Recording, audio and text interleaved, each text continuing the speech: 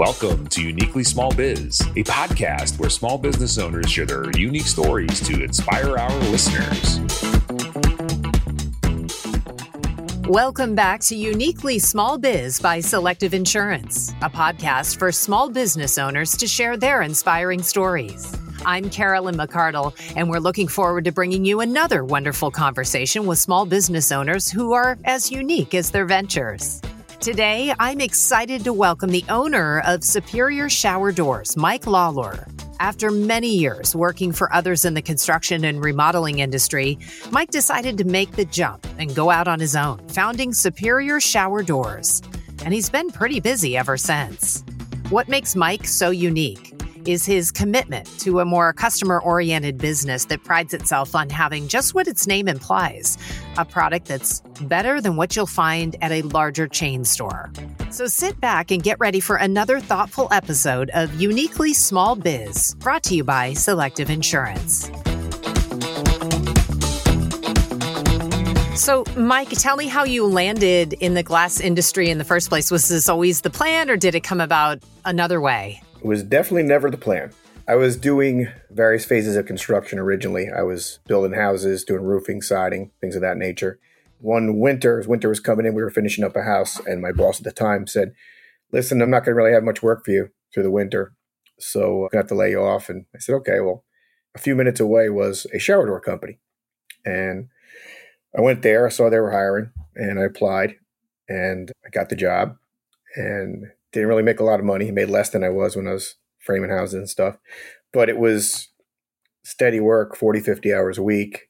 I had benefits, which was the number one thing. I stuck with it and learned a lot about building shower doors. That was what I did for 3 years.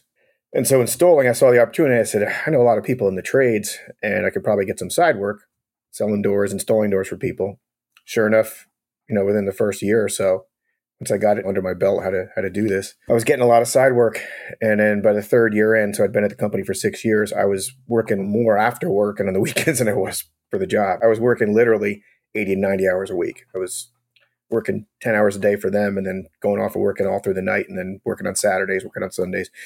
And I just looked at it, I'm like, if I can just sell a couple doors a week, I can make my mortgage, make my insurance, feed my family. And so I gave my employer notice. When I left, within 3 months, I got a bigger storage space. I got somebody to work alongside me. And within 6 months, I got a small little showroom, and my sister-in-law at the time to answer phones for me, because I was on the road with a book, taking phone calls and scheduling appointments while I was going and working every day. And I look back now at the notes and stuff I have, and it's a riot. It's really funny, because I still have some customers, over 20 years later, that's still contractors that I still work for. Yeah. That's awesome. That's when you know you're doing something very right. With 20 years later after you started, and frankly, were kind of a beginner. I mean, you had learned on the job with the company, but yeah, I was a beginner. You must have been a really good beginner if they liked you then and they still love you just as much now. I saw people in my life growing up who ran their own businesses, and some of them were incredible mentors, and other ones were, I use the term all the time, meatballs. I used to say, if this meatball can run a business, then this meatball can too, without a doubt. This meatball. This meatball, yeah. I mean, I imagine as you were a younger kid, I say kid, but you were 26 or something years old when you made that jump. So how old were you? I was 26, 27 when I started working for the company, learning about shower doors and glass. When I left that company, I was 33. I mean, do you look back on that now, that you were 33 and made that decision to leave a company where you had a boss and benefits and all that to start your own company? That's a young age to make that jump. That had to be fairly nerve-wracking for you. Oh, it was. It was. My wife at the time was a little nervous, but she stood behind me because she saw how hard I worked. And I said, well, I think I can do it. I knew I had the raw ability. It was just a matter of being organized. And I've always had a real hard time with organization. Really hard time. I always tell the joke, I'm like, if they say that organization is the key to success, I've broken mine off on the door. I don't, a lot of my success in the last 20 years is due to the people around me that I've hired that are really keep everything going. Did you feel like at a certain point, did you have that moment of, I made the right decision? This was the right thing to do. I'm so glad I took the leap. Within the first year, absolutely. With the way that business shot off, and I was still working like 7 days a week. I would still, honestly, I would get up 5:30 in the morning. I would load my glass. I would go off and do my jobs. And then when I got home at night, I would sit at the kitchen table or the dining room table and hand draw my orders. and I would just have a box next to me. Then I would fax them in, and I would do that till midnight, 1 sometimes, and just do all my orders by hand, fax them into the glass companies, order my hardware, fax that in as well. Because remember, this is like 2003, 2004, 2005. So faxes were still a big thing then. Sure. For those of you that don't know what a fax machine is. I had a kid today ask what a fax machine is. 18-year-old kid just asked what a fax machine was. Boy. I mean, I get it, but I don't get it. It's pretty funny. But yeah. So that's what I did. And it was rote for me. And I realized that, it was successful, but it was kind of like me and another guy who worked for the same company. He started his own business too at the same time, the other installer. We were the 2 lead installers for this company. We had to train 2 people apiece to take our places because we were doing so much volume of work. And we would call each other in those first couple of years to commiserate how busy we were. I mean, within a year and a half, I got a much larger showroom, took on 3 or 4 employees. I had a good amount of people working from the first 4 or 5 years that I was in business. And my friend, had to fold up after 3 or 4 years because he was so busy and he didn't want to pay other people to work with him and for him. He thought he could do it all himself. And I learned earlier on from a good friend, he said, you can only do so much work with these 2 hands. So, only so much. And if you plan on getting a lot of work done, you're going to have other people. You're going to have to teach them. And that's what I did. I just started taking on whoever could. I taught them everything myself that I learned, and went through like half of my brothers-in-law, friends. Everybody was coming and working for me. It was pretty funny. Anybody that has 2 hands, I'm hiring. Pretty much. And 2 of my brothers had never picked up a level in their lives. And the one of them has now been a carpenter for 15 years. My one brother-in-law had never picked up a level or tape measure. I taught him how to install shower doors. He now leads a timber framing company for the last 10 years. And it's something that you can learn. It's just, you got to have the attitude. And the hunger for it, right? Right. Like you want to be successful. Yeah. You want to make money. You want to do a good job. The thing about our line of work is great is at the end of the day, when you're done, you can see something physical that you constructed or you put up or you designed. And people are very appreciative. And then you take pride in doing something like that. We've talked to a lot of people on this podcast, had a lot of guests that do trade work. And I remember one gentleman in particular, he was an electrician in New Jersey, I believe.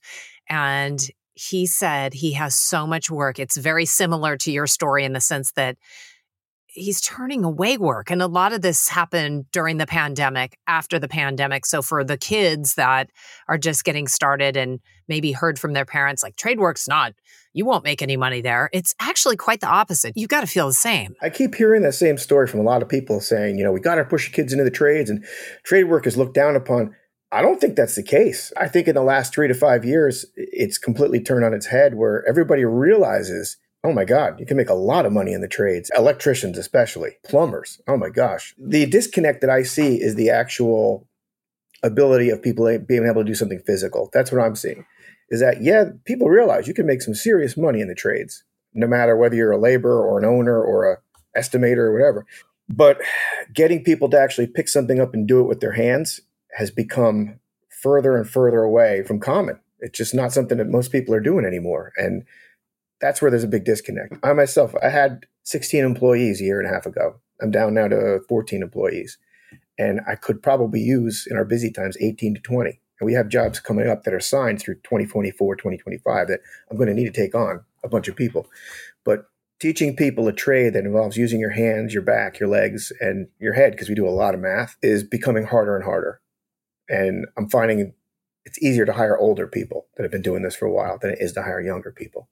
The hunger isn't there. Is it the younger people? They just don't want to use their hands. They don't want to learn the math. They want it to be easier. I don't like to sound like an old, grump, but yet it's very, I have really talented younger guy in here doing all of our drawings and stuff now. And he's definitely also learned how to install when he first started. And he had a background with doing signage and things of that nature.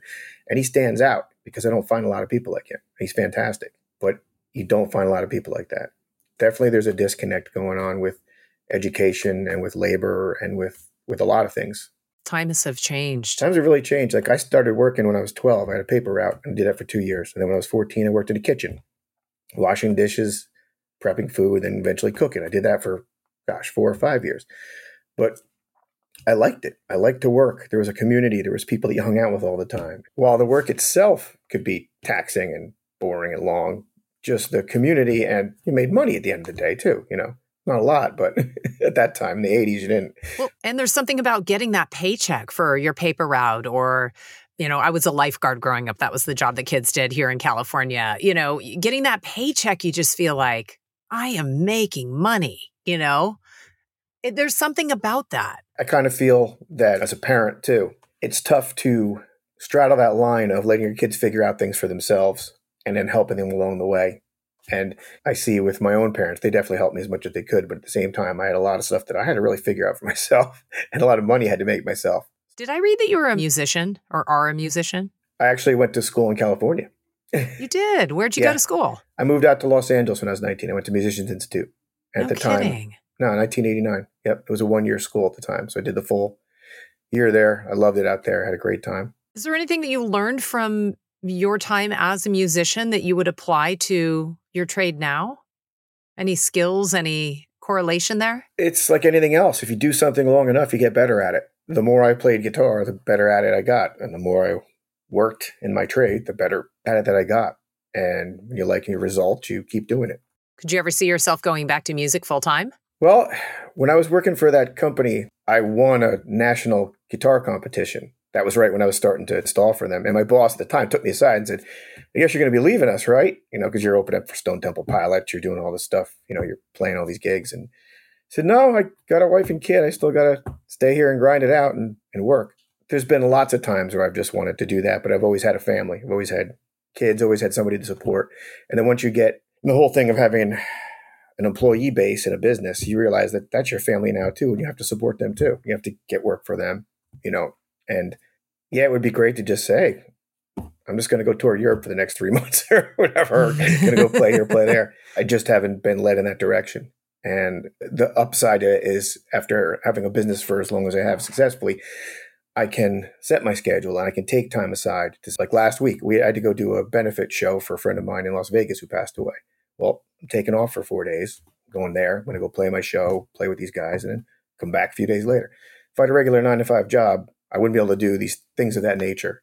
So true. But you've earned this. You've worked so hard to get to this. And now you're sort of reaping the rewards, right, of all the hard work you've done. Correct. That's the only way I can look at it, make myself feel good about it. Yeah. But see you guys in 5 days. Yeah, exactly. I'm going to Vegas. Yeah. So if I'm a young kid and I'm just getting started and I want to be an entrepreneur and I want to work in the trade industry, a skilled trade industry, what advice would you give me if I'm just starting out? There's no shortcuts. If you want to be successful, here's the one thing I can guarantee with almost anybody in the trade industry. If you go out there and you learn your trade the best you possibly can, and you know the ins and outs of it, and you grind away, as they say, at it, you will be successful. There's no two ways about it. And if you find a trade that it's not coming to you, there's always plenty more. I actually apprenticed with a plumber for 6 months years ago before I got into glass. And I realized quickly in the first few months, I'm like, this isn't for me, but I needed the money. I liked the guy I was working for, and I still stuck with it, but it was not for me. One day we had my brother come in to help us with a bigger job, and my brother took to it like a fish in water. And to this day, he's a plumber. He took over for me at that job and learned from this guy, Dan, worked for him for years, and he's been a plumber longer than I've been working with glass. That was meant to be for sure. He did you a favor because you're doing great. So it worked out for both of you. And he's fantastic. He's a fantastic plumber. But you have to have a passion for working with your hands, passion with working with people and others. You have to realize that it's not really an 8-hour-a-day job. If you can realize that you have to make those sacrifices early on, you will be successful. And you could even be successful, not necessarily even working for yourself, but for other people too. But the greatest success will definitely come if you're working for yourself and you stick with it. There's just so many opportunities in the trade. It's ridiculous. When it comes to the customer service experience, how do you guys differentiate yourselves from, let's say, the big box stores? There's got to be a difference. Well, that was part of the reason why I actually started my business too, is I saw with my own company that I worked for, they'd gotten pretty big. And there was definitely a disconnect between the company and the customer, where there was a miscommunications a lot of times between the beginning and the end. And I realized that being in a smaller business, you're able to have a much more direct communication with the customer. We also can do more custom things. We have like the local Home Depot and Lowe's will actually refer us for custom jobs when people go in there looking for shower doors. They're like, this is a kind of crazy. Give Superior a call. And it's just being flexible, I think, is one of the greatest assets to working through our company. very flexible. Do you need to even market? How do you market yourselves? When I first started out, I spent all my money on advertising. I spent a lot of money on advertising. Like at the time there was the Yellow Pages and Yellow Book, and I would get the cover, like the back cover, inside, whatever I could afford. Wow. You spent the big bucks, Mike. I spent a lot of money, way more than I was making. I was spending, but I put it in the Yellow Pages, Yellow Book, even a billboard. I did a billboard for a year. I did everything I possibly could. I went to plumbing supply outlets, tile places, gave out my cards, told them, if you don't buy a door from me, I'll install the doors you have. I'll install my competitors' doors, whatever. I'll do it. And it paid off because the only advertising I have now is I have our website, I have Facebook, I have Instagram. Social media is really right now the best way to do it. And if you even have to pay, because they have the paid ads and stuff, you do that too as well. It's pretty affordable too. It's not that bad. And it's something that I really haven't put my whole energies into recently, other than trying to revamp our website. But it's definitely important that you advertise, because the more you advertise, the more you get your name out, the more connections and networking you make, more business you're going to have. I was just wondering if you feel like, because you're so busy that you're needing to hire people to do jobs for you, it's weird to ask a business owner if you need to advertise, but do you at this point? There have been certain times, recent times, where the economy is definitely pretty strange, and you see that happening. And I have noticed residentially, there are lulls this year. Like I said, this is our 20th year in business. However, this year I've had certain slower times than I've had in past years. And there's always been this talk for the last 10 years of, we're going to hit that recession anytime now. Because after that 2008, 2009 scare, that was a really tumultuous time for me. That was a time where I was positive I was going out of business. I went down 30% in sales. Boom, and stayed at that number for 3 years. I finally just hit $1 million in sales then. I've been in business 5 years. Finally hit $1 million in sales, and all of a sudden it was like the bottom dropped out. It was scary. It was super scary. It was a horribly trying time for only being in business 5 years. And somehow made it work, held on to the accounts I had and the people I had, didn't fire anybody.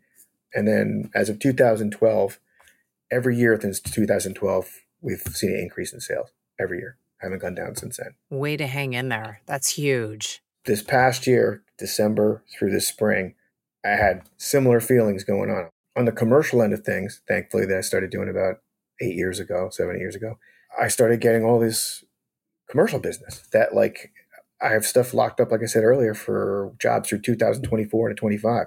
Contracts that are signed are good to go. And other stuff to where it's a really hard juxtaposition to juggle all that to make it all happen when your residential businesses. Is commercial for you, would that be, I'm just thinking like shower doors commercially. Is that gyms, hotels? Yeah, mainly for us, it's apartments. It's rental apartments. Jersey City, Harrison, Newark, they're pretty big cities by our standards where we are. And we're doing 300, 400, 500 shower doors in one building. And the contract I signed recently, we're doing 1,700 shower doors. We're not even starting until next year. But we'll be on that job for a good year and a half. Good for you. How does that feel when you lock in a contract like that as a business owner, when you look back to that time when you thought, man, I might need to close my doors and let everybody go? Like, how's that feel when you sign that contract? It's a very, the best way to put it, very, I don't want to say trepidation. It's just that I'll believe it when I see the first deposit check come in. And then I'll really believe it when the job's done and we get a retainage. I don't take it for granted. I've seen businesses go under overnight and you had no idea. So cautiously, very cautiously, I approach it. Yes, it's a great feeling, and it's kind of that backup feeling like, we got this coming down the pipe later on. But at the same time, I won't lay down and go to sleep. You know what I mean? I'm still sleeping with one eye open. Exactly. It's too good to be true feeling. The sword of Damocles, is that it? Yeah. It's a sword hanging over with a horsehair. I'll believe it when I see it. What's next for you guys? What do you think? I mean, aside from installing 1,700 shower doors. We do storefront as well. Like we'll do business entrances, storefront, and glass railing. We've done a few small glass railing jobs, but we just got our first delivery this week of a bunch of custom-made glass shoe, and we're getting a delivery of the glass in 2 weeks. And we're doing a building down in Weehawken, and it's right on the Hudson, 7 stories of glass railing. And I've never, ever done a job nearly that size with railing. So I'll be first, venture into that. So another learning experience. A lot of these jobs are learning experiences. As you move into this, it seems like you're kind of shifting into the commercial side of things. Do you feel like, will you ever abandon the residential side? Commercial is obviously a bigger beast. No, as long as I'm running the business now, that's our bread and butter. That's how we started. We still have a showroom here. We moved into a new spot this year, and we're working on still finishing the showroom, but we still have customers in on a daily basis. Come into our showroom. We can meet them face to face. They can look at stuff. They can see some doors. We talk about what they want. To me, that's one of the greatest things about having the business is just a personal thing going on. We're not just some faceless entity, behind a keyboard or something like that. So having a point of sale, having a showroom, having people in my employ who like to meet with the customers and do that kind of thing, that's just a crucial part of our business. And I don't see us abandoning it for, not just for sentimental value, but because it's a valuable part of the business. Yeah. And it's also what got you started. It's sort of like you have a loyalty to that side of the business. That's what, absolutely, helped pay your bills for many, many, many years and got you to where you are now. Yeah, so absolutely.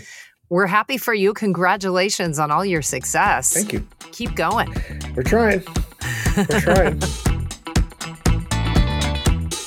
Joining me now to talk all about the insurance considerations for small business owners who are involved in contract work is Katie Simmons, the Business Segment Manager for Contractors SBU at Selective Insurance.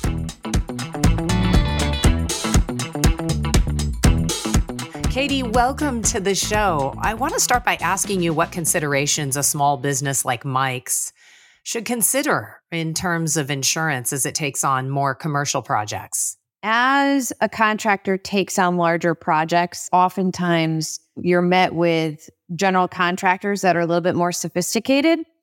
And the more sophisticated the general contractor, the more they want to push down liability, right?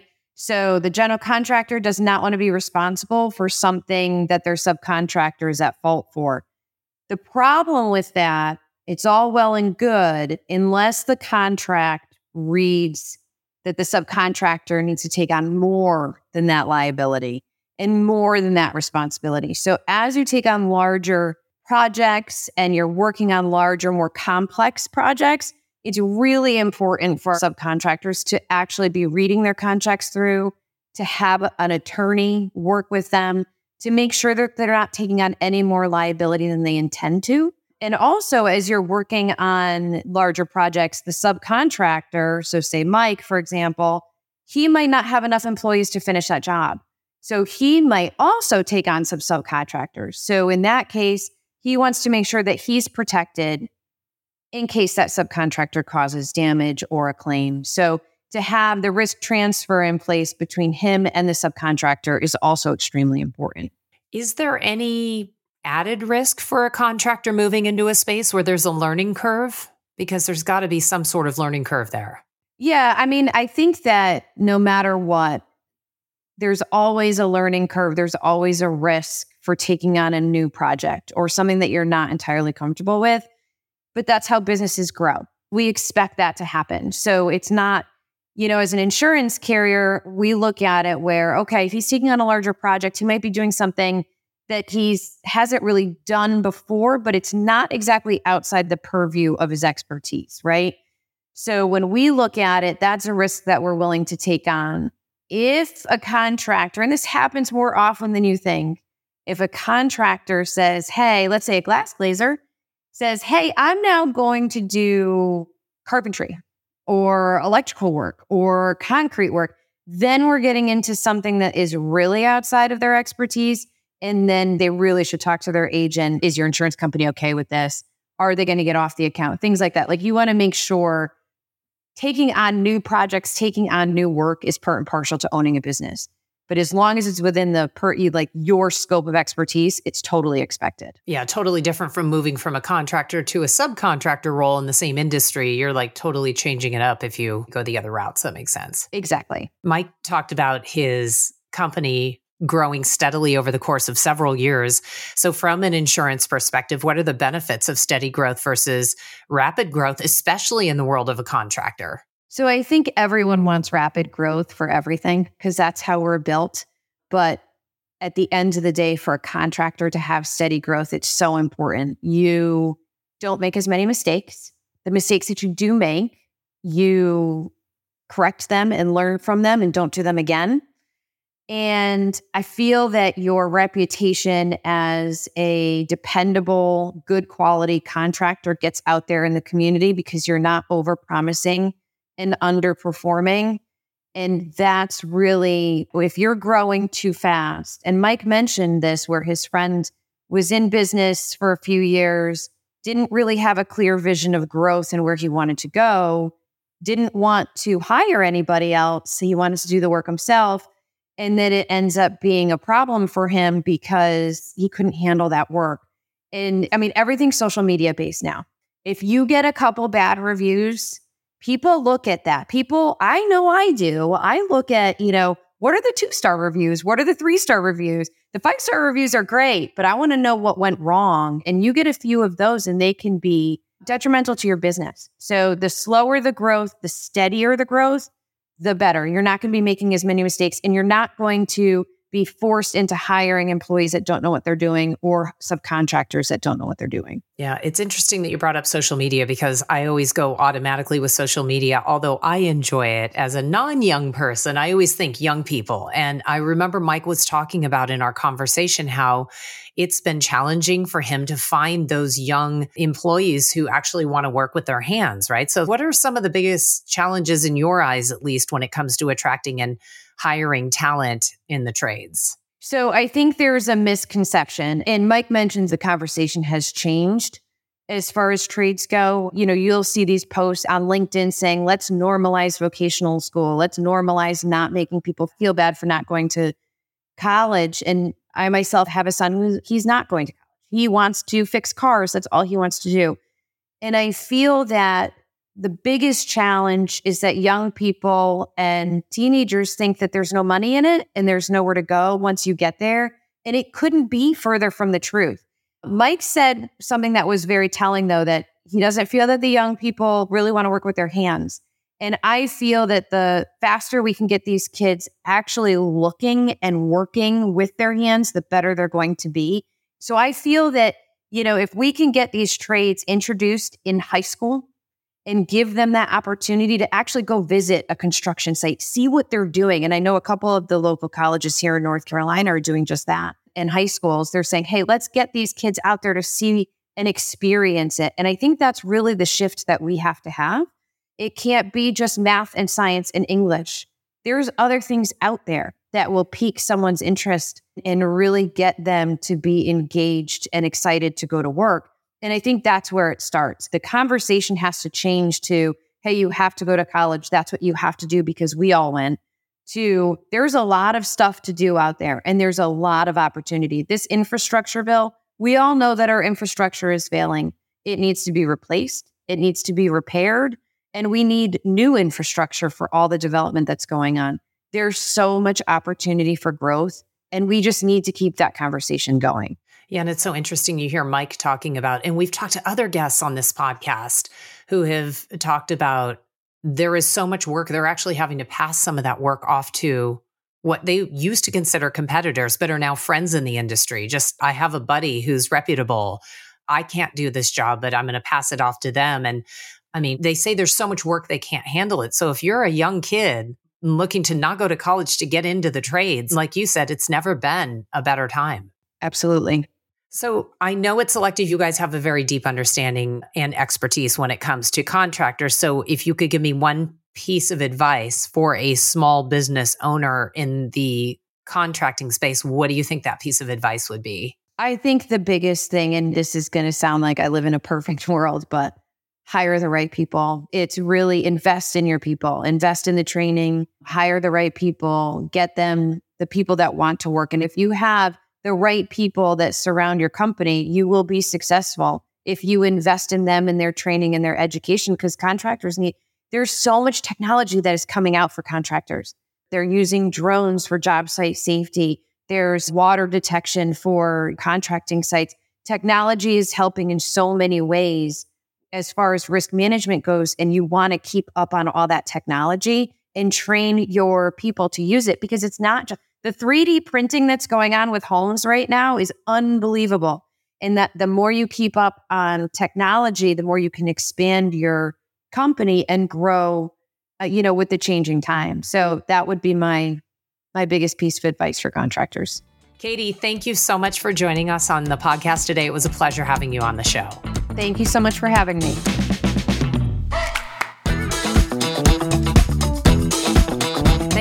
much for joining us on this episode of Uniquely Small Biz with the owner of Superior Shower Doors, Mike Lawlor, and Selective's Katie Simmons. For more information on the incredible work being done by Mike and his team, check out Superior Shower Doors website at superiorshowerdoors.com. And if you've enjoyed listening to the podcast, be sure to subscribe and tune in next month for more inspiring stories from real small business owners. Oh, and if you ever find yourself in Sussex County, New Jersey, check out one of Mike Lawlor's performances. You can find him on Facebook by searching for Mike Lawlor, guitarist.